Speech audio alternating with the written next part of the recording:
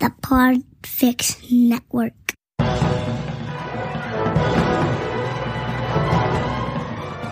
Hello and welcome to the 150th. Hello and welcome to the 155th episode of the Filmmakers Podcast. It is a lock-in, ladies and gentlemen. It is a lock-in.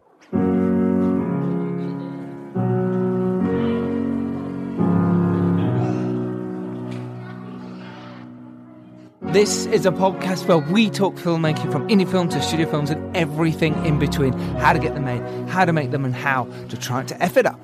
In a very, very humble opinion, we are locked in. That is correct. The announcement has just happened. It's 3 weeks where we're not allowed out unless it's for essentials. So before I get back to that and what we can do to help ourselves get through, I'm going to tell you about this week's episode, which is with Diane and Paul Knight and myself and Ian Sharp, producer, actor extraordinaire. We recorded way before any of this madness happened.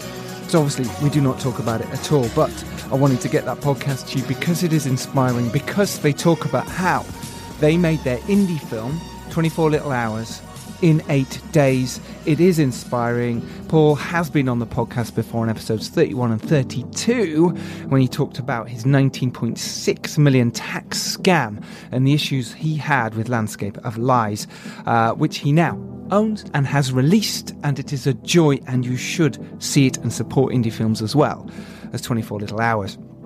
So we do go into depth about how you can make indie films, about how you can get off your ass and do it.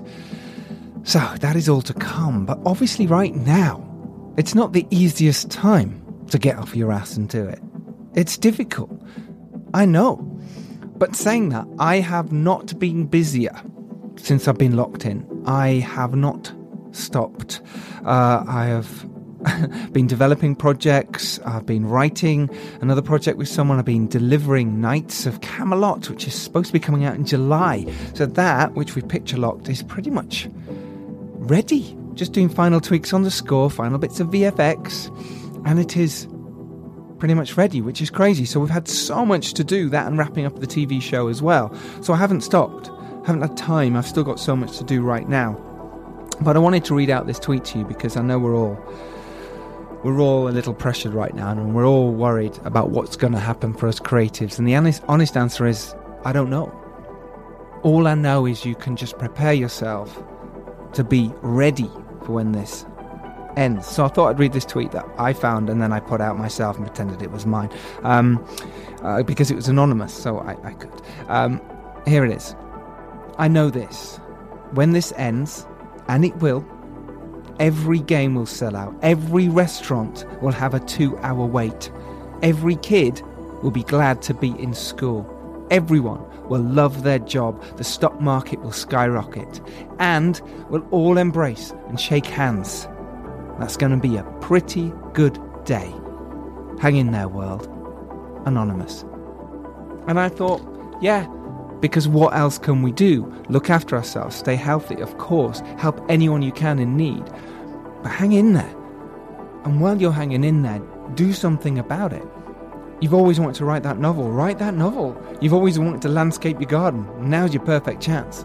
If you've always wanted to write that script, the one that eluded you, you have nothing to lose. And I tell you what, there is thousands of other people out there right now who'll go, yeah, I'll read yours if you read mine. There's plenty of actors who'll go, yeah, let's get on Zoom conferencing and let's read that for you. Because people want to be creative and proactive and do something. This is a perfect opportunity for you. Grab it with both hands. Do not waste this. Do not sit around watching Netflix and whatever else right now. Do that, of course. Do your thing. Do whatever makes it work for you. But don't waste this opportunity. Honestly. So, with that in mind, the Make Your Film event, which was supposed to be this coming Wednesday, is obviously not happening. So what myself and Dom Lenoir are going to do is we're going to do some live streaming sort of events on Zoom conferencing or Google Hangouts. So look out for those very soon. Get on our Twitter at FilmmakersPod, which means all those lovely listeners who are all around the world can jump in and get involved in that as well. We don't know exactly what we're doing yet, but it will happen and will be announced very soon. But the idea is that everyone can carry on, be creative and feel happy and safe in the environment that we've created, the indie film world. So if that's you, then look out for that. If you don't know who I am, I'm Giles Alderson. I'm a writer, director, and I'm a producer. And my feature film that I wrote and directed, I wrote it with Johnny Grant, The Dare, is available in the US or in Canada. So if you are in either of those two places and you like horror, or you like psychological, dark, twisty, fun, emotional, with a point horror, then do check out The Dare. Links to that are in the show notes. And if you're anywhere else in the world, do check out A Serial Killer's Guide to Life that I produced for Staten Cousins Row and Poppy Row. I produced with Charity Wakefield, as well as those two lovely people as well. Serial Killer's Guide to Life is available also now. Do check out both those films. A couple of shout outs for those people who were fantastic last week and really enjoyed our Francis Annan episode, which is all about his Daniel Radcliffe starring Escape from Pretoria. Thank you those who gave us so much love. Rob Hackett, Henna H, Sam Evans, Oliver Carson, so many people, of Diane Knight obviously, but she's on this podcast so we can shout her out so many times as well. Sarah Thomas as well, so many others. Thank you so much. Huge shout out to Robin McCain, who's edited the last two podcasts for us. I'm doing this one because it was myself, Diane and Paul and Ian, so I was like, well, I might as well do this one. Ian is a producer of movies including Kick-Off, Pleasure Island, The Marker, A Northern Soul and Holston, as well as starring in some brilliant TV and films, including Bulletproof, which is out now in the UK, Happy Valley, and coming up he's going to be in Legacy with Luke Goss, Twist with Michael Caine, and of course Arthur and Merlin Knights for Camelot, which is my directed movie. He has been on the podcast before. In fact, it's episode 85 where we go in depth about his career. So if you do want to listen to that, go find it. Just type in Ian Sharp and type in the Filmmakers Podcast and you will find it. Listen, I'm going to keep doing these for you. We are going to keep doing these. Whoever I can rope in, whether it's Dom, Robbie, CJ, Andy, Dan, whoever the hell I can rope in to do these with me, I will, because I feel, well, for one, why not? I love doing this. I love speaking to you guys. But also, I think we all kind of want it, right? If you keep listening and downloading as you do in your thousands and thousands, then I'll keep doing these. Even through all these tough times and we don't know what's going on. But hopefully these can inspire you enough to keep you going, because it's going to be mad. It's going to get mad. It's going to get crazy. So next week's episode is very likely to be the Vivarium episode that Robbie McCain recorded with director Lorcan Finnegan. Now, this film was originally going to be cinema release, and this is happening a lot now, and people are jumping and putting them online. So this stars Imogen Poots and Jesse Eisenberg, obviously star of The Social Network and Zombieland, etc., etc. And this was recorded a while ago. So, but we knew the release was going to be here, and this was the only time that Lorcan was in the country. So I think it was recorded in October, Robbie. So that might be next week, or it might be the Alex Ferrari episode where we're giving away one copy of his fantastic book, Rise of the Film Entrepreneur. It's really wonderful. So either one of those, so look forward to that next week. I'll announce sometime, probably Monday. So what do I need to tell you? I need to tell you to be strong, to stay sane, and if you can, collaborate with other people online, email people, message me on Twitter if you've got any questions. Get in touch. Honestly, now's the time to do it. If you need help, there are so many people willing to help. We can do this. We can do this. Right, here it is, this week's Filmmakers Podcast episode with Paul Knight, and for the very first time ever on a podcast, in a public appearance, Diane Knight. Please give them a warm welcome on Twitter. Please shout her out, because she is fantastic at the independent scene. Show her some love and send a message. She is on @CandiesTreats on Twitter. So here we go. This is this week's episode. Enjoy. We're here to talk about 24 Hours in London, aka 24 Little Hours. We are here with Paul Knight, director, producer, writer, and we're here with Diane Knight. Hello.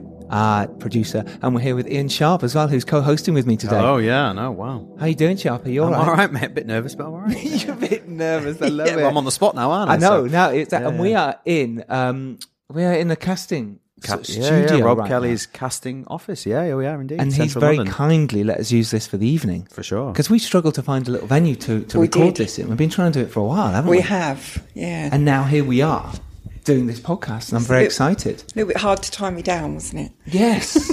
You're a worker. You're constantly working. What's all that about? I know. As a producer, Sharpie's like, I'm free whenever you want. Yeah. So, Paul, the film's been out a little while now, right? 3 weeks, yeah. 3 weeks. Yeah. Where do you feel your... Just let me test that. 3 weeks. 3 weeks. Talk. 3 weeks. It's been out Sorry, my 3 friend. How long's it been out? What are you eating? I'm just getting over a cold, you see, Oh. so I'm trying to keep my throat lubricated. Nice. 3 Yeah. weeks. No, ready? Yeah. 3 weeks. I'm keeping all that in. Right, we've got that. 3 weeks. How exciting is that, right? Second big movie. Well, you've done loads, but, in terms of you, Paul Knight, Yeah. in the space of, 2 years since I've known you. Yeah. You're on this podcast in episode 31 and 32. It's a double header. There's not many people get that accolade. I know, we're very lucky with that one. Yeah. And it's done really well. If you haven't heard this podcast, Paul talks about his experience and the 19.6 million tax scam, which sounds unbelievable. Which And we weren't responsible for, can I just no, say? and Paul was not responsible for it. But yet he battled back and got his film back and got it released, which is... That was a slog, wasn't That it? was yeah. I still have postcards from the tax man, actually. Do you? From the case. Really? Yeah, they contact me once a year to see how I'm doing. With the postcard saying, Yeah. hey, I'm in the Bahamas. Hey, Paul, how you doing? Why not? There you are. Do you owe us any money still? No. No, it's all good now, Yeah. right? Yeah. Because we last talked when that film was just about to come out. It was around that time. Yeah, wasn't it was, It was yeah. his screening, wasn't it? Yeah. Yeah. Let's talk there. Let's talk about how well that did, and we'll move into making 24 Hours in London and how that worked out. So what happened after that sort of time and getting the film out and it was yours? It was, well, to be fair, the adrenaline's over, isn't it? As a filmmaker, it's always, you get it to the post, and it's like, Yeah. because it's taken out your hands. It's down to the public. It's down to whoever. You have no control over anything. You have to put up with the negative reviews, the good reviews, the chasing of monies, the publicising. Obviously, I got Diane, so a lot of the social media work's done her. And for me, that's it. There's no enjoyment for me on that side. It's like you're done. It's like you have the kid that's born, and it's like you hand it over to the mum, and then that's it. I think that's really interesting because I actually, before coming here today and thinking about what we talk about, I was like, I really want to talk about that whole moment after a film gets released, 24 Hours in London, 3 weeks ago. And that whole feeling of almost like you build up to the moment of release of your film. And then suddenly it's like, right, I've asked all my friends to go watch it. I've had the screenings. Yeah. I've had a premiere if you're lucky. Might have been ages ago. The festivals were ages ago. And suddenly there's this weird dead space, right? Completely. Yeah. Yeah. It comes out, and then you are... And, You get obviously, 2 weeks, obviously I'm trying to, get everyone to go see it on social media and everything. But it is kind of... a bit of an anticlimax almost, because it's like it's out. You've worked so hard on it for however long you've worked on it. It could be 1-2 years, whatever it was. For us, it was probably quicker, but but you do it, and then it comes, and you're the worst for it, aren't you, Paul? Because you're like when it comes out, that's it. It's finished. Yeah. Really? Like for Paul, it's finished. It's done. Right, you won't do you won't do any. Well, you did Q&As and stuff, and you did bits and pieces, and maybe a bit of like I say, interviews. Yeah. we did the Yeah, but Q&A once with the all that's screening, and we'll do like these kind of talks. But after 2 weeks, you've had 2 other new movies knock your film further down the charts. You've had Reviews all over the place, and that hurts. all the haters coming out, giving it 1 out of 10. I mean, do you read the reviews then? Do you spend time on that? I read the review. I don't take none to heart. Yeah. But I do read them. Really? Yeah. Because it's that horrible. Because we're doing that now with the serial killers and the dares out. So it's that little bit. Reviews are coming in because we're doing the festivals. It's that whole big, pre thing, and it's that horrible. Some great reviews, and you're like over the moon. There's just one or two shitty ones. You'll just focus on that, right? Focus on You it. do. Yeah, you do. Of course. How do we human, stop I think. that? You Is just it want to human? read I don't think through you and get away say, from give me that. your email address, mate. Let's have a conversation. I'll show you. You know what I mean? Why don't you come meet me for a coffee somewhere? exactly, yeah. We'll Come knock discuss on it. my Yeah, door, that's right. Yeah. You stay behind your keyboard 10 miles away, don't you? Well, that's it. A lot of these reviewers haven't made movies. No. They don't understand what we go through. No. And it is so hard making a movie. We have to compromise constantly, right? And I think that's what a lot of filmmakers out there trying to be filmmakers and reviewers don't understand is how difficult that is. To get it out to Miracle, right? To get it in release, to get it near the top of the charts is a huge thing. Yeah. Yeah, I mean, even for us, I mean, obviously we charted in the HMV and ASDA. Yeah, you and all were the up there. actually even just getting a film in the shops was like It's an amazing. achievement. Yeah. Just finishing a film, Completely. you've already won. Yeah. I get it. Yeah. Yeah, but I think the completely. physical release was a something big thing different. for yeah, us, a lot of wasn't it? filmmakers Yeah. we talk to, they do the VOD, they put it up themselves. or the digital on iTunes and all that sort of thing. But But to get that physical copy, it's like, okay, well, perhaps we're one step ahead of the next person, sort of thing. But that was like exciting just to see it in the shops, to go into a shop and see a physical DVD on the shelf. Like that was exciting. Yeah, it must be. But then, like you were straight on. Like I'm like, oh, can you do this? Can you do this? Can you do this podcast? Can you do this? Can you do this to Paul? Yeah. And Paul's like, I'm working on the next one. Like what? I'm like, I'm done. And I find that really strange, isn't it? How the whole that build-up's amazing, and then suddenly that first week's full on build up, tweets. Yeah. It's out. Yeah. Suddenly a week later, I'm doing the same sort of tweets again. Yeah. The film's still out, everyone. If you haven't seen it, please do. Here's a new review. Yeah. Third week. Yeah. What do you do? You're a bit tired of doing that by then. I was going to say, by week 3, it got released in the US. So it was something extra push. different. Yes. But of course, because it's still called 24 Little Hours in the US, and obviously 24 hours in London. In London. You're shaking your head because I know why as well. We'll come to that. In the UK. The change of title. So it did give something new for that third week, and obviously we got the rest of the world release coming out. So Australia, New Zealand, Tobago, Bahamas, all the English-speaking territories that are out there.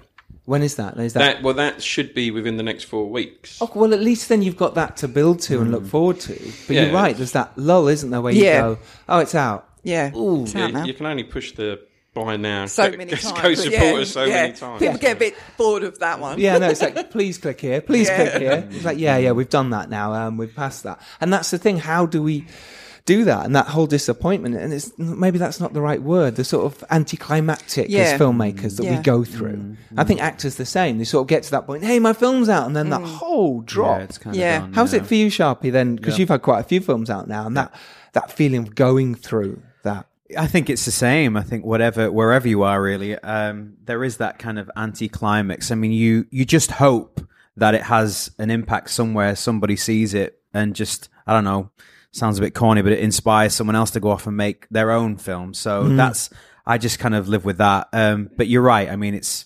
especially when you've put your heart and soul into something and you've put it out there in the world, and ultimately everybody just pans it, and you have no idea what it's taken, the years of sacrifice to kind of make something, and it's so easy to shoot down. So I think just take solace from the fact that you've done something, you finished it, you've got it out there in the world. It will make its mark somewhere. I think you've won. Just take that. And then work on the next one, right? Yeah. I think that's the thing. Yeah. Because I think you can go through a bit of depression, I think. Yeah. I think so, yeah, for Yeah. sure. Well, you say that, obviously, what Ian just said, but for me, I know I shouldn't say this. No, please. The biggest thrill I got from it, the pop, was when I started seeing it on the download sites, the pirated sites, because I thought someone's took the time out to rip my film, Fair place, and audience. put it on, someone's server that they have to hide so they don't get caught out by whoever, and it's like, that's now gone viral because it's on like 50 different sites. I won't name them, but it's out there, and you think, you know what? Someone must have liked it. Well, for me, that pisses me off. Sorry, am I allowed to say that? Yeah, of course you are. Of course, and you can swear as much as you like. I think I'm on the balance with this. I was listening to Indie Film Hustle podcast, and he had a real good rant about this. Yeah. And he was very much like, "It's okay. It means that your film is worth something, and at the end of the day, you're probably not going to make that much from those downloads. No, those exactly. people are not going to go buy your film. True. But now they'll have heard of you. They'll look you up. As long as they don't write a shitty review, and this is what pisses me off. Yeah. If you're going to download a movie for free, do not write a shitty review if you don't like it. Shut the fuck up. Yeah, definitely. Why should you? We've worked out this. Piss off. You didn't pay anything for it. Yeah. And you're going to write a shit review. No. Completely. But what you're saying, Paul, is the fact that your movie is out there. People are talking about your name is in the mix for other stuff. And yeah, it might not make any money from that, but we didn't really set out to become millionaires from these indie films. It'd be nice, but come on, be realistic. No. Yeah, no, you're not lucky at to all. break even, and Totally. that distributors will take all that. Sales teams take all that. Yeah. Which, that's how it works. True. So I suppose like you say, that side of it's cool, but the depression side in between of that, oh wow, my movie, the highs and lows.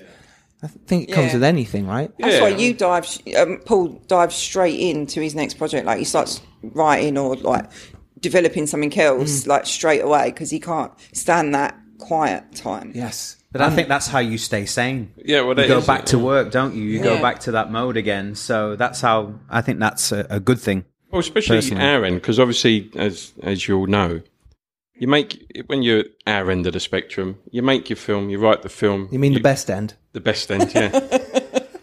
Near the West End. The end. But yeah, you do it, you write it, you produce it, you direct it, you do the casting, and then you edit it and you watch it which obviously is my 50 biggest. billion times. Yeah, So you know what I mean. many You've got to times. watch it, and then you make the rendering time. So I guess for me, it's like by the time you would see my film, I've seen it 50 times in every manner, and it's like. Yeah, you've seen all the problems. You've seen the I issues that can't we sit go through through it and go. again. Yeah, In you the can't end, see you only see the flaws. Yes, you do. Yeah. Don't you? Yeah. Yeah, when you work on it and you do go through post and everything, by the end of it, you only see the flaws. Although that was it. When we had our cast and crew screening, that was quite good because I used that as a test screening. Yeah. And we had this venue in Romford. Premiere in Romford, give them a pop. If you can remember the name. They were really good to us, actually. No, they were really good. That's great. Much better than View. But anyway. So we had the screening and they really literally rolled out the red carpet for us. Yeah. That's nice. And we held it there and they said, "Oh, what screen do you want it in?" And we said, "Oh, we've had these new seats put in a new screen, but it holds like 250 people." And we're like, I don't know if we can. well, yeah, we'll probably get about 10 people turn up if we're lucky. And we invited the cast and the crew, and it was on a Saturday night, and then there was no trains running into Romford.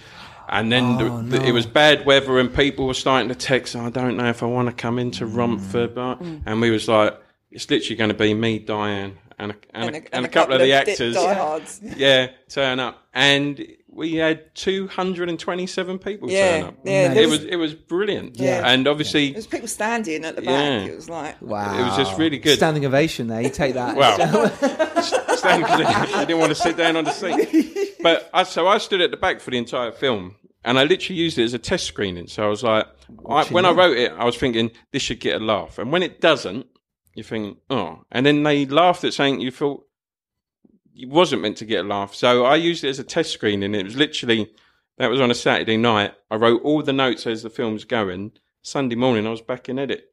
So even the film, all those 227 people sat through, isn't the film that's now out. Yeah. And I think that's a great way to do it, right? You always want to try and improve your film, and the fact that you edited it and did it in your room means you can go back and do that. Yeah. Obviously, doing all the sound mix and the grade and stuff, again, that's what costs, and the time and energy behind it is a real issue.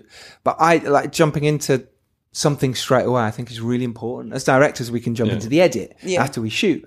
And after actors after a shoot, it's really difficult because you're in that bubble of amazingness. Right, we've done this, it's ace, and then the depression sets in. As directors, we can shoot, go edit, and of course, if you're an actor but you're not a in demand actor, sure. So they've got a lot of downtime. Just an actor, It's always when's the film coming out? When's the film coming out? And you're like, well, mate, this is the real process of the film world. Do you know what I mean? I know. I feel sorry for my Dare actors. It's been 3 years since we shot it, and it's obviously coming out in March, which is great, but not in the UK. Yeah. So they now have to wait till October, and it's still that whole. Yeah. It's really weird, sort of doing the whole. Hey, would you mind doing a bit of press? And so, oh, yeah, but great. Can I? Yeah. Oh, yeah. You can't get it until October. That's all right. We'll check out the download sites. Don't worry about it. This is what I said to the distributor. Surely by then they're going to download it. Maybe they'll judge it on how well we do in the UK by how many downloads. I don't understand that now, because obviously with everything being available, and obviously all the pirating that does go on, like why don't they just? I understand some of the business reasons for it. I understand it, but there's so much pirating going on. Why wouldn't you just release it all at the same time? Yep. I don't know. Yeah. It's not that's the thing. It's like Paul was saying, it's out of your hands. Yeah, yeah. But I think I don't know. I think you've got to just embrace it. There's nothing we can do about it. The downloads and streaming services that take it for you for free and put it on those places. There's nothing we can do. So you just go, well, that's how it is. You take it as a compliment and move on. But in terms of distribution then for A Landscape of Lies, was that something you pushed out, you did yourself? How did that, because I want to know how you got from there to making the next film and the next one. Landscape of Lies was just poison, to be fair. Even after years, I mean, you've got to remember Landscape of Lies was 2011. Yeah. And we didn't bring it out until 2018. 18 it was, I think. 2017, 2018. Yeah. So all the media died. Well, I say all the media, as soon as we put it back out, that was the only thing reviewers gave it time for, wasn't it? Well, but I mean, that's what it was famous for, though, to be fair. Isn't that better than not? In terms of that whole balance? It's right if you get... that's that Johnny Depp thing. But you have heard of me. Yeah, but you have heard of me. It's true. Right? But it's funny, I get more talks about Landscape of Lies now from accountants and lawyers than I do filmmakers, because it was made history books. Yes. Lawyers now have to study the case, and accountants now have to study it. So if I meet an accountant, because obviously looking for film finance and you do the rounds and that, it's like, film, it's a bit dodgy, There was this tax scam, and you go, yeah, that's my film, mate. That's mine, mate. Yeah, you got to laugh. Yeah. You're in the right hands. And I've been through all this. And it's funny, because then they will ask you, accountancy, so it's not, oh, mate, about your film. It was like, well, how was this done? And I was like, well, mate, to be fair, the crime was done before I came along. Yes. But this is how during the court, and they all love it. I seem to talk more the legal and the accountancy side than the actual film side. So when it came that we said, right, we're pushing it out, no one wanted to touch it. Even though with the cast that we had is prime for TV. No one would touch it, because no one wanted to make the commitment that they would condone what went on. So your first film, Landscape of Lies, no one would touch. No one would touch. Because of a scandal behind it. So this little distributor came along, punted it out. It's no real pomp or ceremony. And it just lingers out there in the ether. Yeah. There was we wasn't expecting nothing back, because obviously there's only so much, no one would help us promote it, because again, no one would be tarnished with the stick. Yeah. But for us, it was like, well, we only wanted it out to draw that line in the sand. Yeah. And for us, it did what it was meant to do. And like I say, it wasn't like, oh, I must know the numbers. It was like, once it's out, well, that's done. Yeah. And then literally, so the screening for Landscape of Lies was January the 7th or 11th. Something like that. And then on the following week, we started filming 24 Little Hours. So it was literally... That's it, you're released. Yeah. We're on to the next Moving thing. on. And then, of course, 24 Little Hours was something all on its own, because, like I say, we shot it in 8 days. And is there closure now with Landscape of Lies? Oh, yeah, for us. It's done now. It's done. I think the fact that I listened to the podcast and I thought they were brilliant, and I think you were incredibly courageous to talk about it and be open about it. I think, honestly, fair play to you, mate, because I think a lot of people would have run off or whatever, and you're here again and you're making more movies, so more power to you. Well, a lot of people involved ran off. Yeah. That certainly Yeah. did. Yeah, they did. And if you want to hit basically episode 32, 31, 32, I'll put links in the show notes to listen to Paul talk fully about that whole tax scale and what happened there. It's honestly worth listen to that. Yeah. So jumping straight into 24 Little Hours. Let's first of all talk about the name change so that we can be really clear of what to call it on here. I know you're not particularly thrilled, let's say, by the name change, but I like it, and it sells what it is. Yeah. It's easier for audiences to get 24 Little Hours, and I get it's the song at the end. I get that's why, but 24 Hours in London's it's not a bad title. You say that. Go on. Unless you talk to, and I can't think of his name, but we was having a discussion online only a few weeks ago. The guy who made the film 20 years ago, 24 Hours in London. Yeah. Which was, as he even says himself, critically panned. So now when we're punting, our film 24 Hours in London. I see. The only film that comes up is this film from 20 years ago, because all 2 years of our promotion has been 24 Little Hours. Yeah. So from our point of view, it may be a great title, but it's not the title. it's not what you've been talking about. A negative impact about. to a positive one.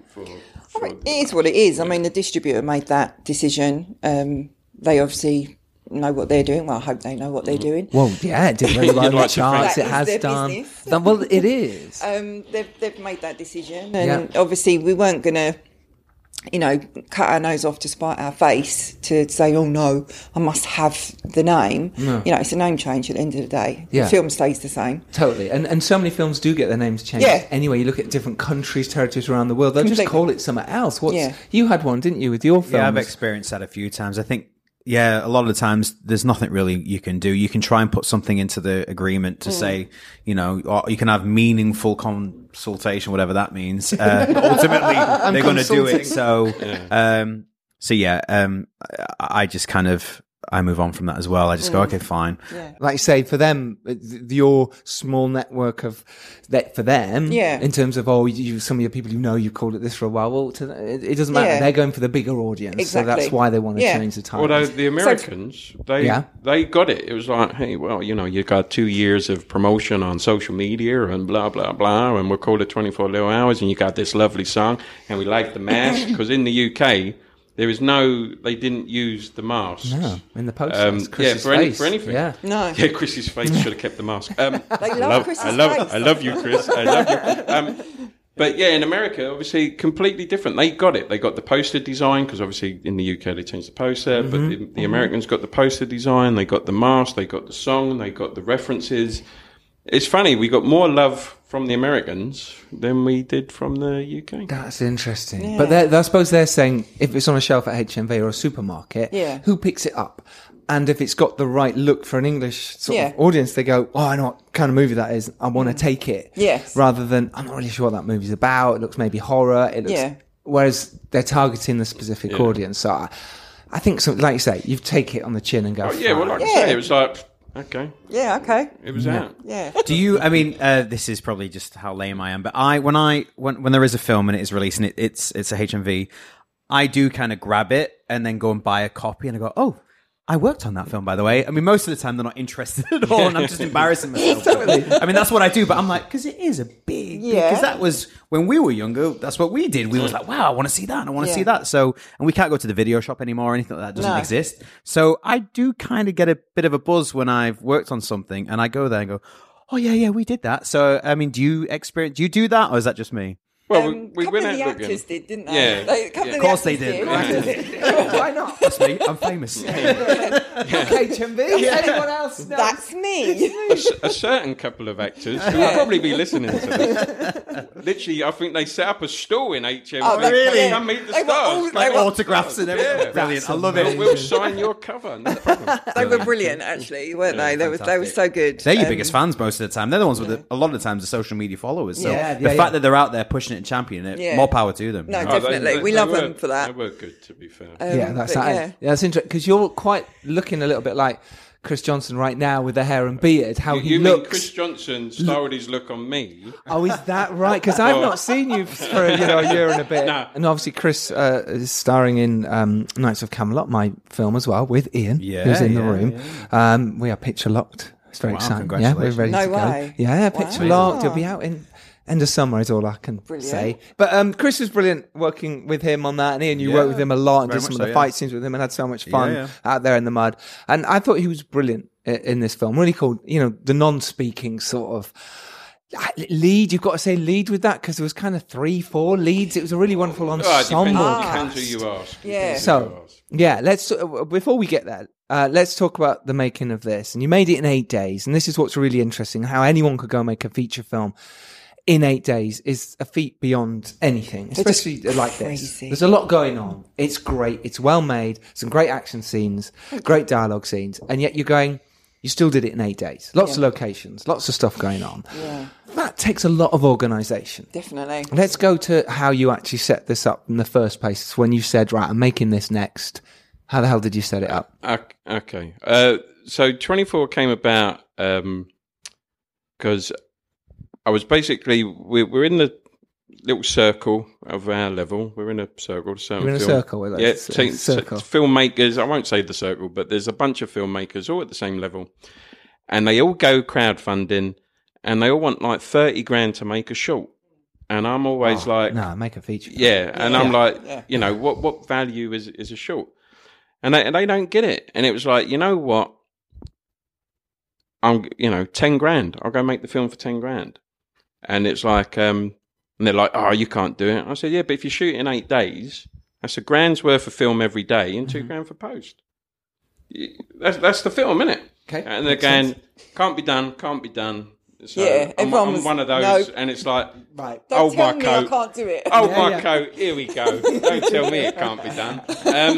And that's what it was. Obviously, I sat down with Damien Morley, and he turned around and went, same thing. It can't be done, because I'm used to films that are 150, 200 grand and beyond. Yeah. He said, you can't make a film in 8 days for 10 grand. So it's like, put 10 grand on the table. Yeah. Let me show you how it's done. And that's how it came about. Seriously? Because he did We Kill the Old Way and all those kind of movies, that really kind of cool gangster movies. Yeah. That's what I mean. And so you just said, give me the money. And you went, okay. Yeah, I said, give me the money. Let me prove it. Yeah. And he was like, I'll take the punt. And then obviously Danny Young come along, and he was like, well, I've worked with Paul before. I know he can do stuff. Let's see what he can do. So they teamed up, and obviously I came home with D, and I went, guess what I've just done? I got 10 grand in 8 days to make a film. That's it now. I have to do 8 days. Put the kettle on. We need to write. We need to get to work. Yeah, and I think we had. But my biggest mistake is I'm always like, I'm ready to go tomorrow. Yeah. So it was like 2 week lead in. Yeah. Wait. From that moment. Yeah. Yeah. So after that moment, you said, right, let's do this. Yeah. 10 grand on the table. You had 2 weeks to prep and. So I penned the script. I've done the script in like 2 days. Are you serious now? Yeah. And obviously I get D to read over everything I do, and then I get the woman's point of view. Make it better, basically. They know what they're doing. Just polish it a bit. Yeah. It's up there with fix it in post.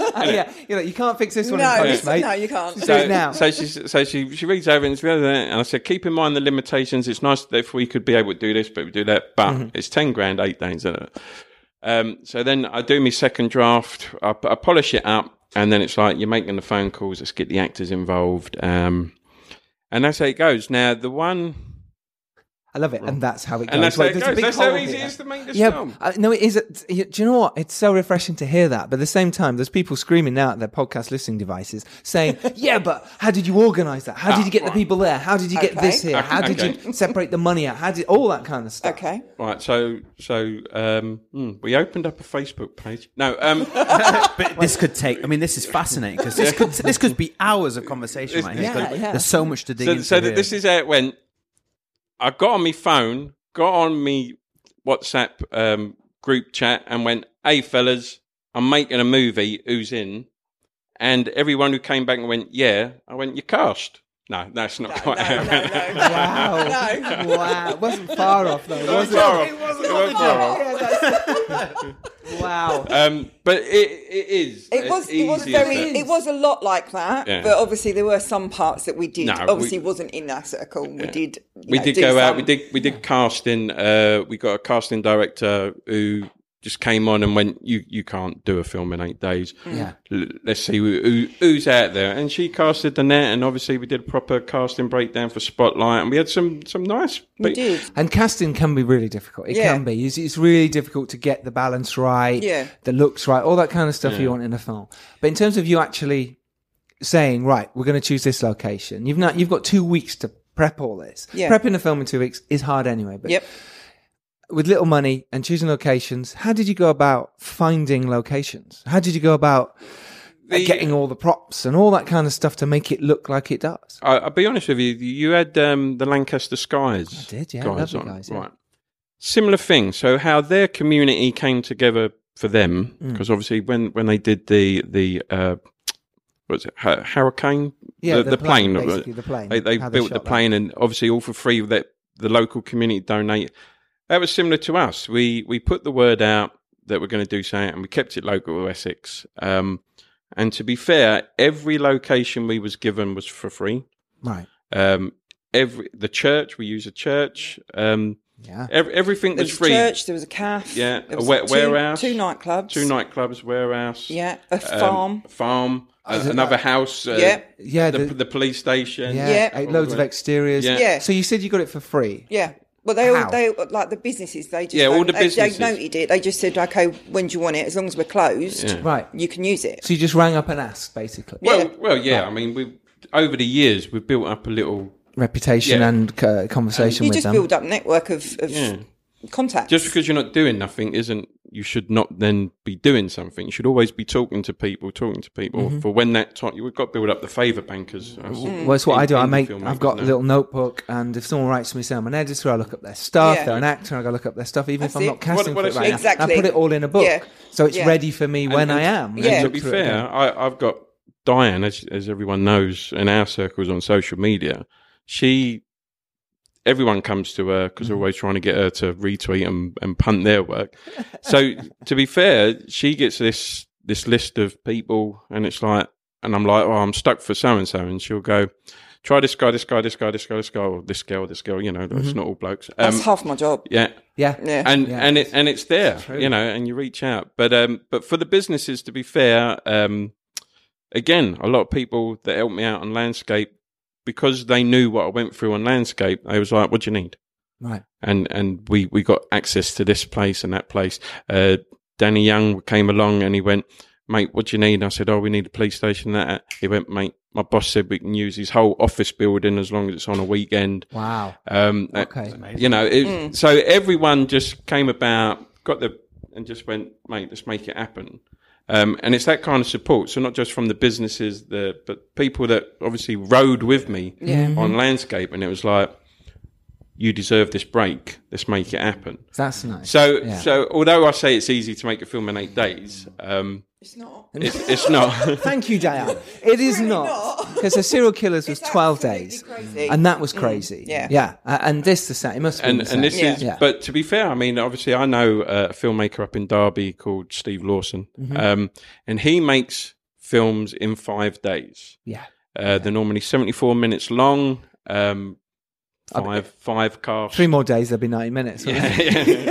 Well, and that's how he. Well, he doesn't need to. He's he makes movies and he's happy and it's doing all it, one right? location. Yeah, right. Fine. So I know it can be done. He proves the point to me. I made a film in 5 days, and it's like, but 74 minutes, one location. So it's like I got to push myself more. You always want to go bigger. Yeah. You do. You want to go bigger, better. Go big or go home, innit? And so it ended up. We had 15 locations. And in each location, there was probably 3 or 4 different setups. Yep. And 30 speaking casts and extras and whatnot. Yeah, and you need those. You need bodies, you need people to shoot, the police. There's loads of those. Yeah. So you constantly, is it asking friends? Was it asking people you knew? A lot of it was people we knew already, or contacts with, contacts we've built up over time. You've got to do a few favours. Yeah, totally, yeah. So let's say you've got the warehouse shoot. Let's say you need policemen, you need the outfits, you need the guns, you need all that. How do you then go about saying, right, this day we need these? How do we put it all together? How do you schedule that on a low budget movie? So on 8 days, we broke down the script. Yep. And I do all the action scenes first, because I figured if someone's going to get injured, they're the scenes they're going to get injured in. Yeah. And plus, you can dispose of them after that. Yeah, They're it's dead like, away there. well, you know, the rest of the film you're on the phone, you know what I mean, behind the desk. So I planned all the action scenes first. So the first day was the nightclub scene. Oh, that was the very first day. Yeah. And that's when we knew what we was in for. So that was Citizen in Chelmsford. So they allowed us. So we turned up and they went, yes, you can use our nightclub. And we all turned up and, you know, we phoned some local people that we knew and they brought people because we need some bodies. It's a nightclub scene. Can you get everyone dressed up? It's on it. And we turned up and they went, yeah, you can use this section. And we was like, oh, brilliant. And they said, but just to let you know, our restaurant is still open. Stop it. Stop it. Did they not say that before? They obviously didn't tell you before. They didn't say So that they before. said, so we keep it open. The restaurant's still open. So everyone's looking at me and I'm like, We're like, okay, we'll set up then. Yeah, what We'll can we point do? the camera this Yeah. way. What can we do? Just please don't clink so Work loudly around it. over there. I said, Yeah. look, it's meant to be night time anyway. It was all open windows. And you with can't tables use in front dance of music anyway No. because you've got dialogue, right? Yeah. So it's like, so we just turned it around. So it was like, right, we just film this way. We can't show that it's daytime, so we shoot this way. Right. And you got to love Essex. You do, just generally. So we put the word out and we said, look, we need girls and boys. Now, all the girls that turned up were all friends and colleagues of a young entrepreneur called Shell, who runs Brawl Babes Ring Girl service. Nice. So all the girls were there. They're all glammed up, typical Essex. Yeah. All, you know. we love a bit of glam. Yeah, Of course, they did us proud. But of course, they put the word out to all the fellas and went, they need some blokes. And the blokes like Ah. a free chance to chat to these girls. Yeah, exactly. Yeah, you know, I'm there. you've got to play it. So anyway, so these blokes all turned up, and they're obviously a little team. They're all boxers. They're from the local gyms, and they're all every 5 minutes Sniffing. off the Got bar. colds. Yeah, yeah, that wasn't me clearing my throat. Yeah. So they all like a bit of the old cheeky line and whatnot. And of course, because it's in a bar that's open because of lunch, They're all on the bevies. So of course, you know what it's like in a film. It's like everyone thinks you turn up, film straight away. It's 20 like, well, minutes no, done. Yeah. Yeah. So we've got to set this up. So we said, right, this is how it's going to go, guys. I need a couple of you to step up to be the henchmen. So some are punters, but you'll have a bit more screen time. Anyway, Johnny Big Spuds turns up and he says, I'll do it, mate. I'll do it. No problem. And I was like, okay, so that you're going to be in the camera, you know, it's not going to be a passing shot. We need you to do this. And he said, yeah. I said, right, we've got the armourer here. You're going to have to produce guns. He'll take you through the safety measures. I don't need to be told how to use a gun, son. What's he going to teach me? So I said, well, for my safety, can all of you come round and work with the armourer? I said, it's only a 5-minute demonstration. Yeah, no worries. So anyway, so they're all in this one. So there's one scene and then this shootout starts. And they're meant to protect my actor, who's, you know, they're his bodyguards. So, so as you know, if you're trying to keep it under a 15, you can only use the C word no more than twice. And Mark Bannerman had already said, I want dibs on one. Right? I want to say it at least once. So I know I got one in the bank if it needs it. So these charlied up Essex boys, they were I was giving it all large. They're all sitting around and they went, I want to shout out the C word while I'm pulling out the gun. And I said to him, mate, I'm only allowed 2 per film and you're really an extra. And he was artiste. like, yeah. So he turns around and he says, well, either I say it or I pull me fellas and we all go. Oh, wow. And I'm like, yeah. Okay. I said, let's run it through. So we framed it up and obviously we went through the thing and he comes out, he pulls out the gun and it's like, all, you know, shouting big C words everywhere. And I went, great. I said, now come watch the playback.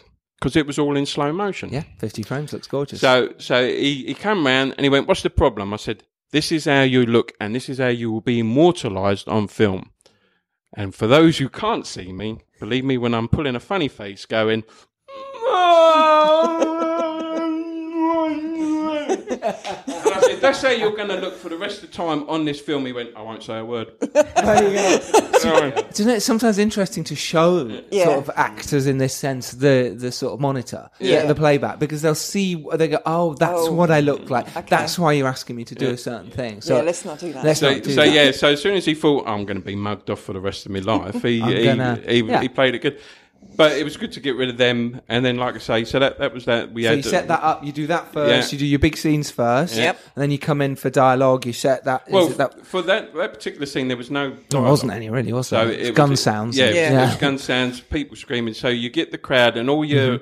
So we did everything we needed a crowd for, and then you cheat it, you flick it around for your close-ups with the people that you need to hang around. Yeah. So that was pretty good. And then the next day was another shootout. And a cafe scene. They were near each other, so it was literally in the morning. We did one. We stopped, went to the cafe.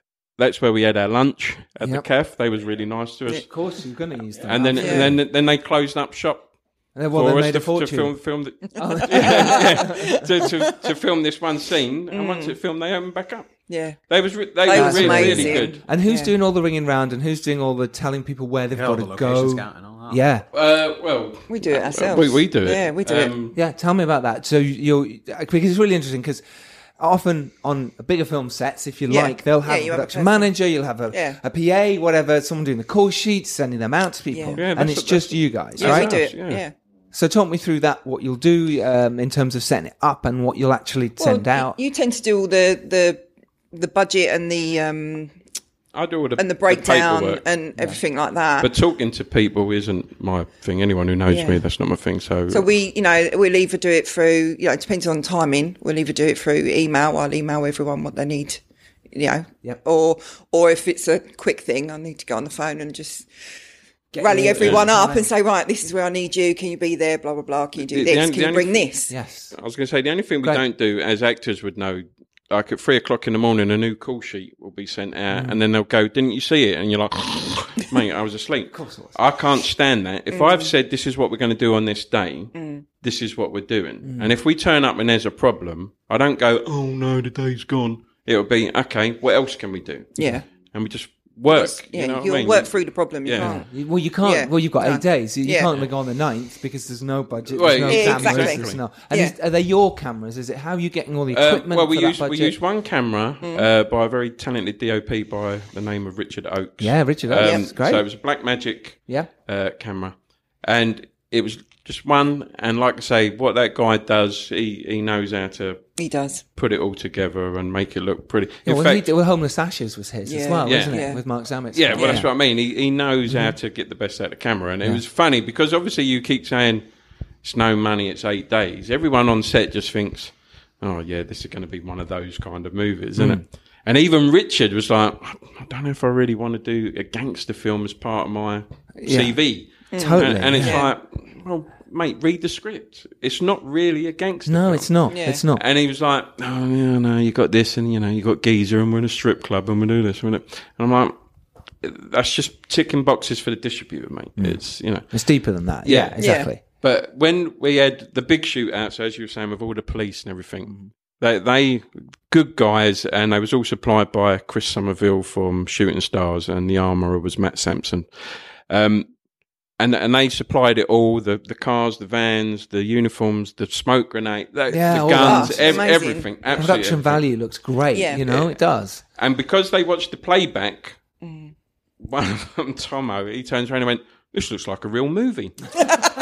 And it was like, mate, if I was there with my camera phone, I could understand your skepticism. Totally, but this is, look at the kit, look what we've got. Yeah, absolutely. But that was a long day. So at the 8 days, because everyone said, oh, it must be long days. We had 2 long days out of the 8. That big warehouse shootout, that was a 14-hour day. Yeah. I do apologise to everyone that stuck around. It's most people go longer than that, so you've done all right there. It's not the end of the world. It happens. Then obviously... So we did 3 days of action, and then the weekend, because we had access to this entire big building in which is- Brentwood. yeah, which is shortly that off was the the police station. Police star. How many days did you do in that police station? 2 days. 2 days, because you had everyone Yeah. coming in Yeah. and doing their scenes, I Yeah. imagine, with Fiona Skinner, who was fantastic. Oh, Well, yeah. as a she police was officer. incredible. Giving it proper. Oh, no, mate. I was like, all right, yeah. She was, great. but Yeah, she was she's off really- book. She was off book. Oh, so you could jump in with any, whichever actor Yeah. was ready. She was literally off book. Wow. She was in there 2 days. She did a whole. That's incredible. So, like, from an actor's perspective, then, Yeah. I find that fascinating. Like, what's the process on rehearsals, and then how many rehearsals would you do or takes? We didn't Right, have we- rehearsals. we didn't didn't have yeah? rehearsals. We The did- actors just turned up. They knew what to Yeah. do, and you just let them do their thing, right? We'd spoke, obviously, Paul had spoken to all of the actors in depth about their characters. They'd talked about the characters. They talked about the story and everything that was going on. So that, they'd done prep work like that. Yeah, yeah. But there was no actual rehearsal Right, time. We yeah. didn't have the time or the Yeah. money for that. Fair enough. But we shot to 6-to-1 ratio. Right. So anyone who took more than 6 takes to get something, we just changed the angle. Let's do it. Let's try something different. When you set up for the day, would you rehearse first with your actors? Would you start setting up with your camera team, with Richard, working out where that camera's going to go? How would you plan it? Because we knew what it was. I mean, like I say, this is where the limitations of the money and the time did come in. But we knew that essentially the police interview table was where Fiona's character was going to tell her story. So we pushed the tables up against the wall. You set the camera this one end, and then you put the chairs. And of course, the cheeky thing was the sound guy came along and put the mics on the table I saw that as as part my of the thing. interview. I was like, that Yeah. works. So, yeah, so, yeah. so there was all in plain sight all the time. So we knew we were shooting one side, and because we went in, I was like, well, look, we know we need a close up on this particular line. We know we do, and then we set it out, and Ewan McIntosh was the first in. Yeah. And he had He's a from few The scenes. Office. Yes. He's So a great actor. he had I think he had 3 scenes. So it was like, because he had the most scenes, everyone else was in and out. So we started with Ewan. So we knew Ewan came in, he had a particular look. We wanted to shoot a particular way. So we did that. So that was 3 scenes done. So then me and Richard are there. And sorry to jump in. Are you finishing the whole scene with Fiona first? So let's say you're on Ewan, so you do his wide, his close up, whatever you do. yeah. You then do Fiona's side Then we do- first, then we turn- and then move on to the next scene. So Yeah. you wouldn't Yeah. do all Fiona's in one go. No. Fine, just one. So, Cool. so we played it off. Wanted to Great. see how it goes. So Yes. they were there, and then so after 3 scenes, you're thinking, well, we kind of done everything we can from this particular setup, but we can't move the setup because obviously we're not really in a police room.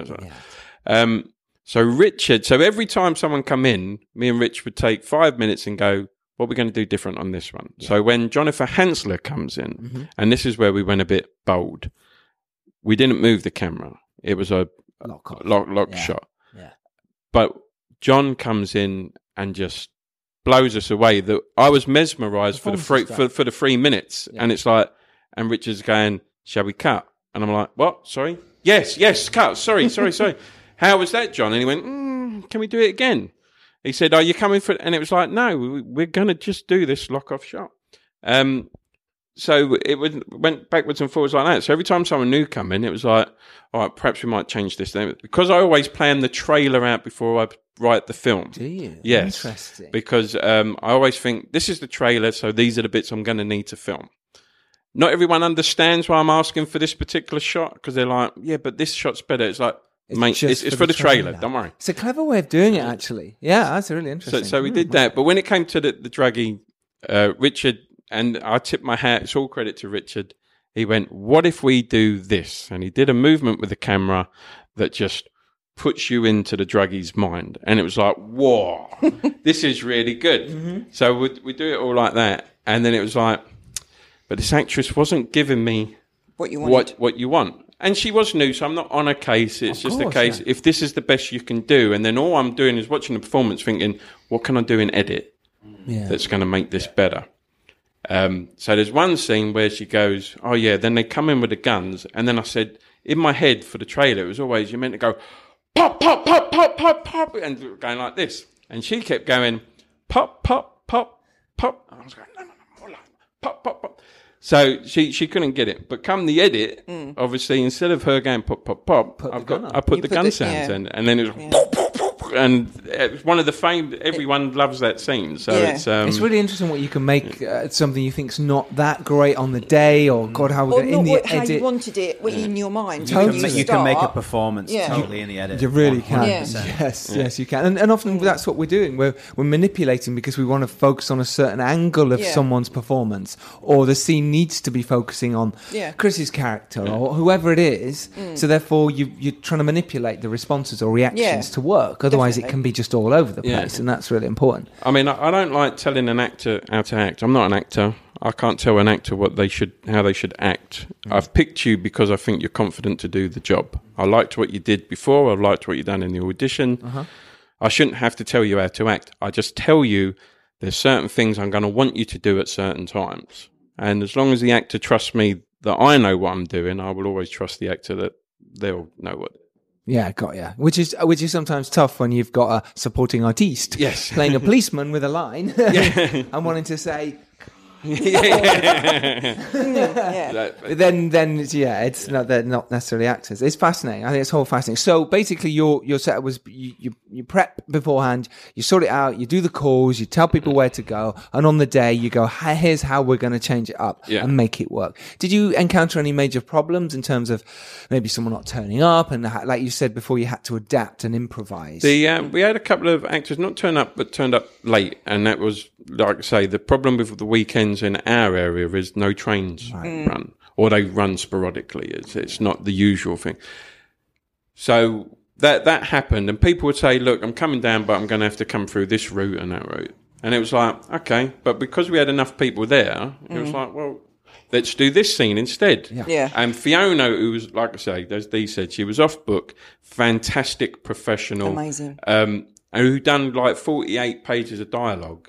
In 2 days. In 2 days. My God, that's incredible. Because she is, to me, she is the lead. Amazing. She's theatre. She does a lot of theatre. A lot of theatre. So obviously that was why I looked for a theatre actress for this role, because they're used to knowing everything.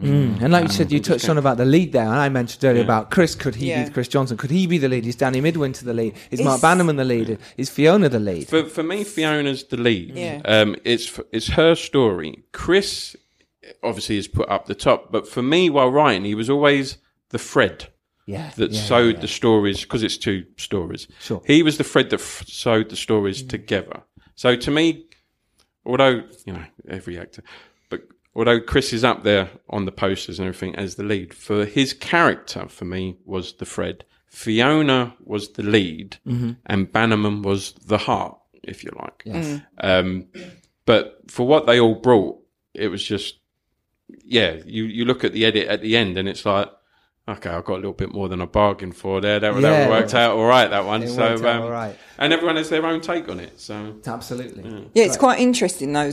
Although, just to go back a little bit, just thinking about when we were prepping, you didn't give anyone the whole script. No, because the film's in 2 halves. Fiona got one script, her story, and obviously the boys got their story. So it was funny because I remember giving Midwinter the script and it was only like 40, 45 pages or whatever. And he why went, are you making a short? Yeah, that's what he said. He said, are we making a short? I went, no. He went, mate, you can't stretch that into 90 minutes. I went, don't worry about it, Dan.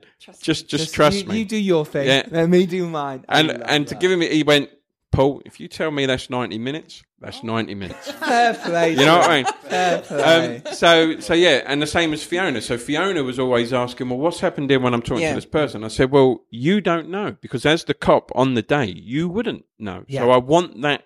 And so that's how she played it. She was literally trying to get the information from the actor.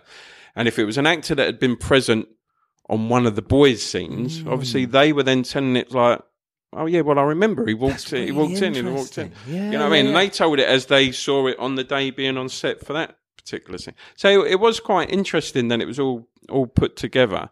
And again, it was only till we screened it that everyone went, that's where the other half of the film came from. Yeah, so. What did you learn from shooting it then in that 8 days? What did you learn, and what would you take away, and would you do it again in 8 days? God, I think making a film in 8 days, possibly would do it again.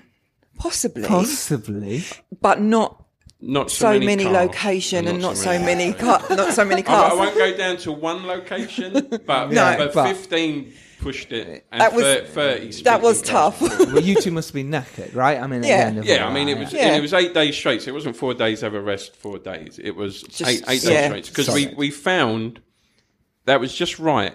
By the end of the 8 days, you got pissed off enough. Everyone with has had enough yeah, of us. You know what it's like on set. You have that people shoot for the first 5-6 days, They're and all it's like excited. then you have that Happy. 2 days off, and everyone's like.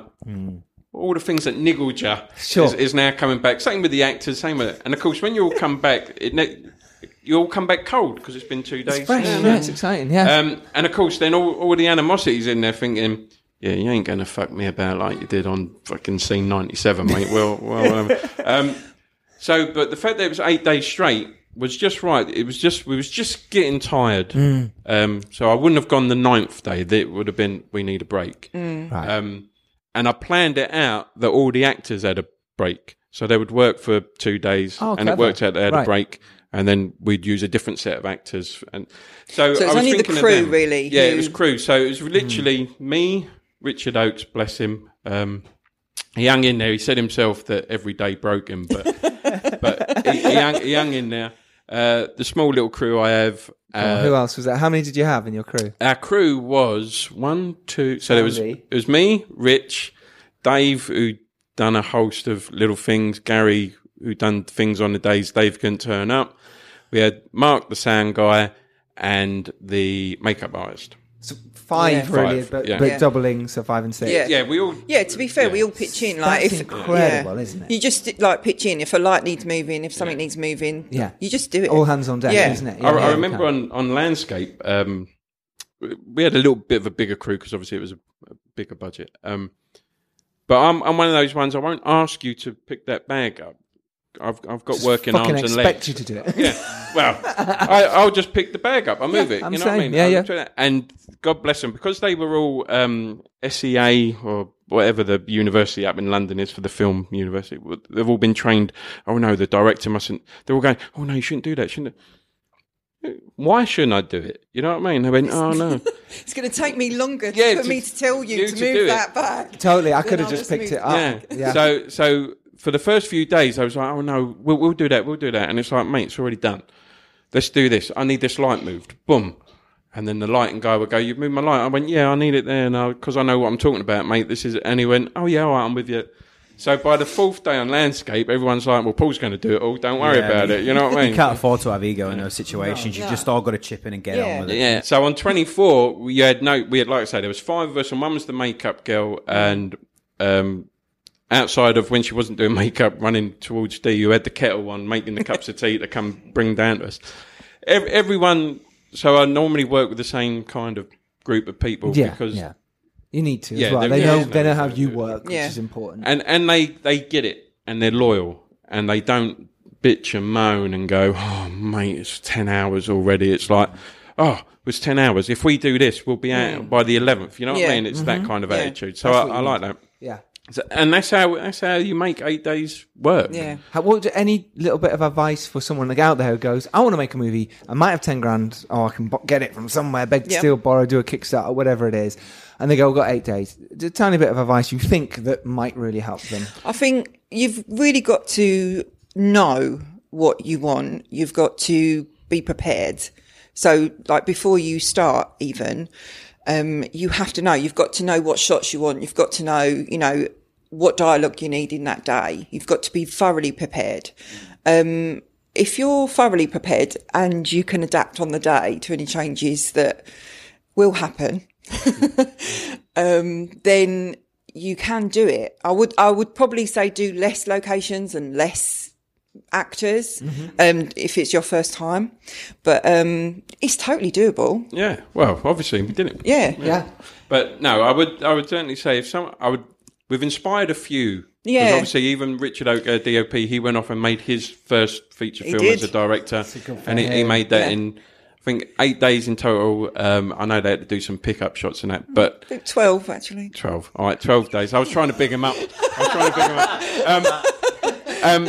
But the point being is, he was with another circle of friends that all talked about making a film, and fluff, isn't it? and we need £1 million for our first film, and it was like, mate, behave. And he got on, and he's just done his pickup shots, and it's out later this year, I believe. And then even a couple of others, others have turned around and went, I still don't get how you've done it.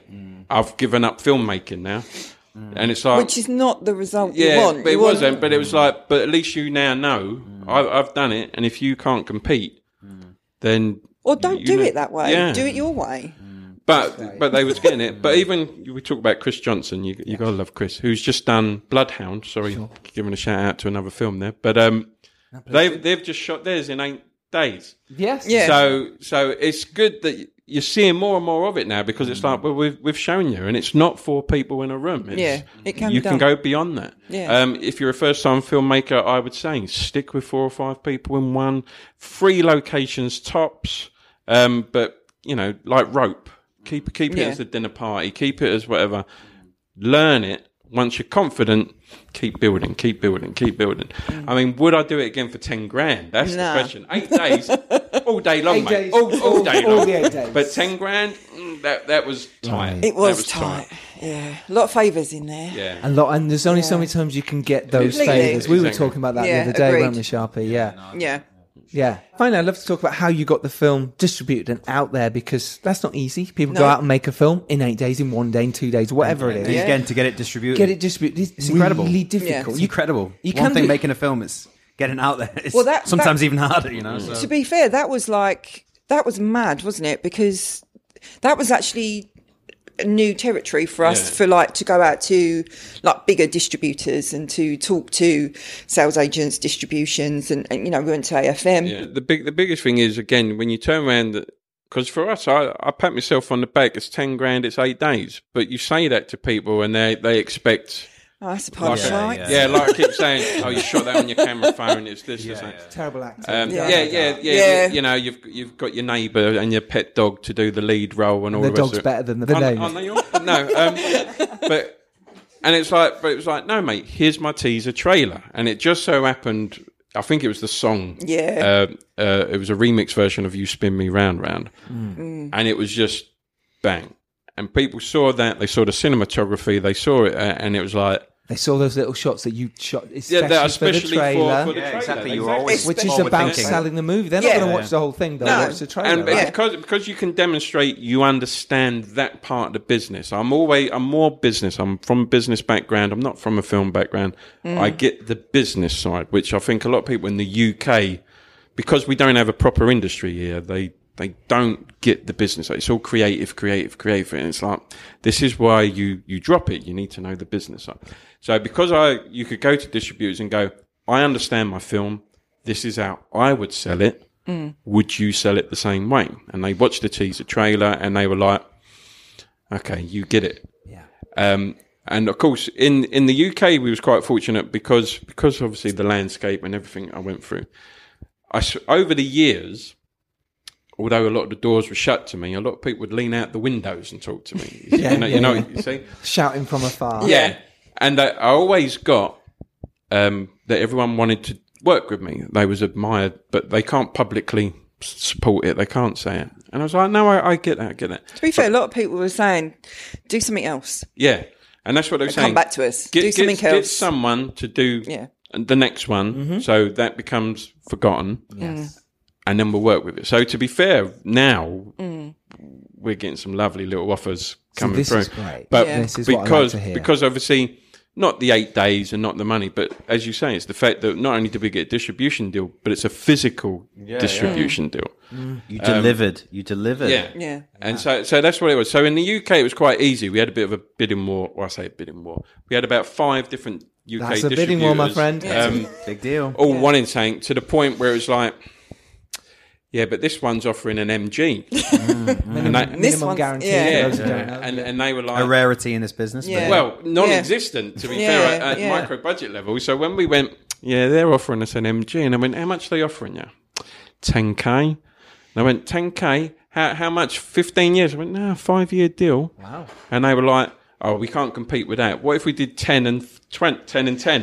And it was like, Let me think about that one. Yeah, all right then, mate, because now we're even. Sure, We've made the money back. already. You know, Damien's got the 10k back in his pocket. We haven't even released the film. So come the rest of the world, that's all profit.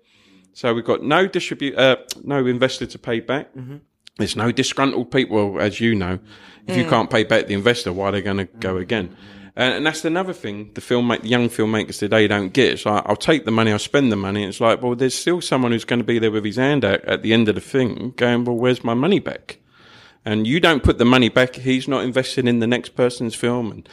And, so the fact that obviously there's no bad thing, someone wants to look at our P&L, it's like, boom, there you go. We make profitable films. Granted, it was a 10k film, and if you can't make 10k back, something's wrong.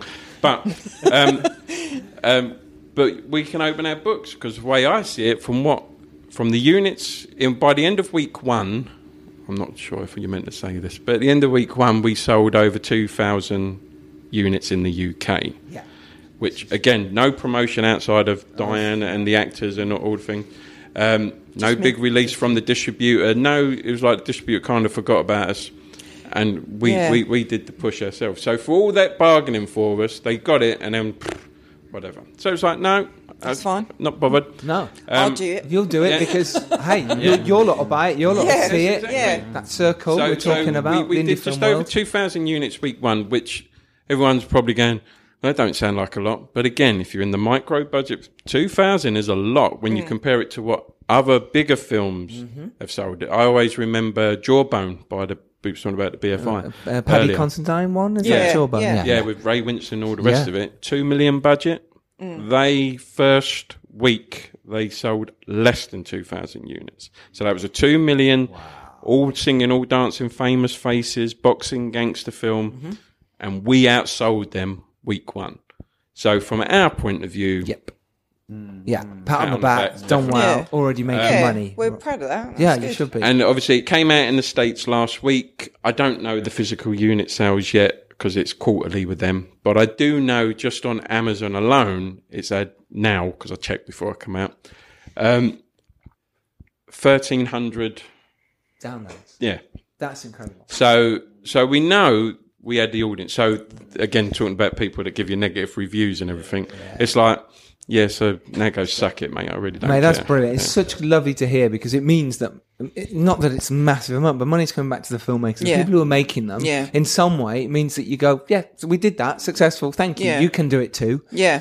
Now let's go make another one. Yeah. Yeah, Make another definitely. bigger and better. And like I say, because we did do the next one, we've got 4 or 5 different offers on the table, 4 or 5 different projects, and it's like, we're not doing 10 grand movies. No. We're not doing, well, unless we want to shoot them in 8 days, but it's like the money's gone up. Yeah. The trust has gone up. The offers are like, mate.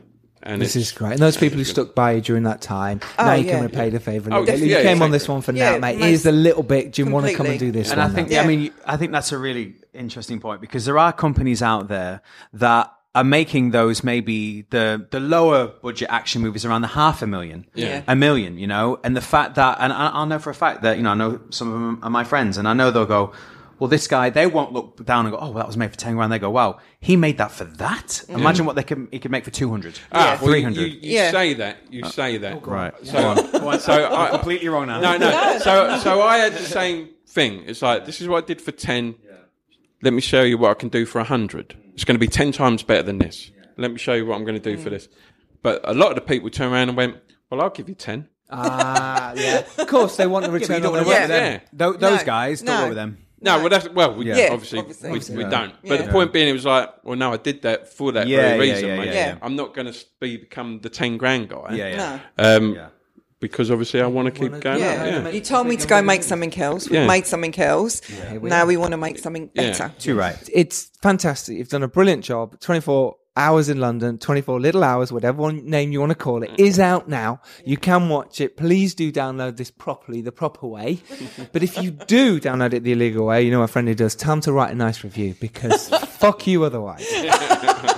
Absolutely. It's so important. And where can people follow you online? Obviously, Diane, let's start with you because of your wonderful social media presence. And if you're not following Diane, and I have given you many shout-outs on the You podcast have as so well, many. You're so which is nice so to me. lovely. Oh, my pleasure. Where can they follow you? I'm at Candy's Treats. Weird name, I Where's know. it come from? I've always wanted to ask. Whoa, we should dig into New podcast. Back in my days as a stripper. Candy Streets. No, do you know Candy Streets. This podcast is going to change. It's Go really for it. boring, actually. Oh, you've killed it. Make up a story. I used to do... Oh, you sold sweets in the shop? No, not at all. No, Oh, okay. I used to do graphic design, and that was my name for that. Why? I don't. Do you know what? I've no idea why. Why was it? I'll tell you why. Is this a long one? No. Okay, good. Before Candy's Treats, she went by the name Candy. Candy Yeah, Ass, that's it. which Yeah. is from The Rock from Yeah, WWE. I'm a big fan of The Rock. Yeah. Yeah. So her original email was candyarse at Talk21. Whatever that it was. was. Yeah. Talk21.com. So old. Yeah. And then, but then she Candy said, ass, but it's like yeah. Yes. and then she went, I must grow up. This is the internet. And went to Candy, because obviously she's already got the candy, and went to Candy's Treats. There you go. But they're Candy's Treats on Twitter. It is That's what where it they can is. follow you. It is what it is. It is what it is. Paul, where can people follow you? I'm just under London Nights, which is LNDNKNTS. Yeah, you've got a weird one and all. Because like I say, I'm not out to promote me. I can't. I'm old. I'm in my 50s. I really can't stay don't on look it, social mate. media. You look amazing for that. Wow. It's the Fair beard. play. It's to keep the It's the beard, beard, isn't yeah. it? It's the beard. If play. I start getting It's bold, I'm working, going mate. to... I have a beard and I look old. So fair play. But you had a fantastic beard on Nights I at Camelot. did. That I can beard's grow amazing. a great beard, It's a but not as great good as yours. Great I have a beard. lot more white hairs in mine, that's for sure. And I only shaved the other day. It's ridiculous. Wow. You'll see the photo. We're going to take a photo in a minute, and you'll see that, everyone, and you'll see how lovely Paul's beard is. You can also follow the film at 24 Little Hours, right? Indeed, yes. Yes. Yeah. Yes, 24 little hours. HRS. Not 24 hours in London. Oh. Sharpie, where can people follow you? I'm on all the Twitters, so... all the Twitters? How many of them I are know there? all the Twitters. So, People have switched off by now, mate. I know. So just I'm make it not quick. important. I think, what am I? I think I'm on Twitter, I'm Ian Sharp 1. Or is that Instagram, I think? I don't know, just look for me, Ian Sharp. I'm Ian there Sharp. somewhere. You're there somewhere, fine. There's not many Ian Sharps. So No, yeah. but you run Sharp House, so you you can to find Sharp House. Yeah, you can go on Sharp House and find us there. Pictures.com. Yeah. Just Sharp House. Right, good. That's us, yeah. And you can follow me at Giles Olsen. You can follow the podcast at Filmmakers Pod. Please do. If you've liked this in any way, do subscribe. It means the world to us. And if you do like this, give us a nice 5-star review. Yeah, and do. when I mean that, do. And write something nice as well. It does make a difference. It really does. Remember who your audience is. And if you're lucky enough to rise up and do well, it's your duty to send the elevator back down. I love it when people join in. This has been fantastic. Thank you so much, Paul. No, thanks for having us. Thank you, you for Diane. having us. Thank you. It's a real pleasure. Ian, thanks for joining us. My Thanks pleasure. for coming in. We will see you next Tuesday. Do make your film. Go out there and do it. If you can do it like these guys done in 8 days for 10 grand, what have you got to lose? What are you waiting for? Be inspired. Get out there, make it happen, and get in contact and let us know you've done that. And then you can come on this podcast and be immortalised forever as well. Take care, everyone. See you later. Bye. Bye. Bye.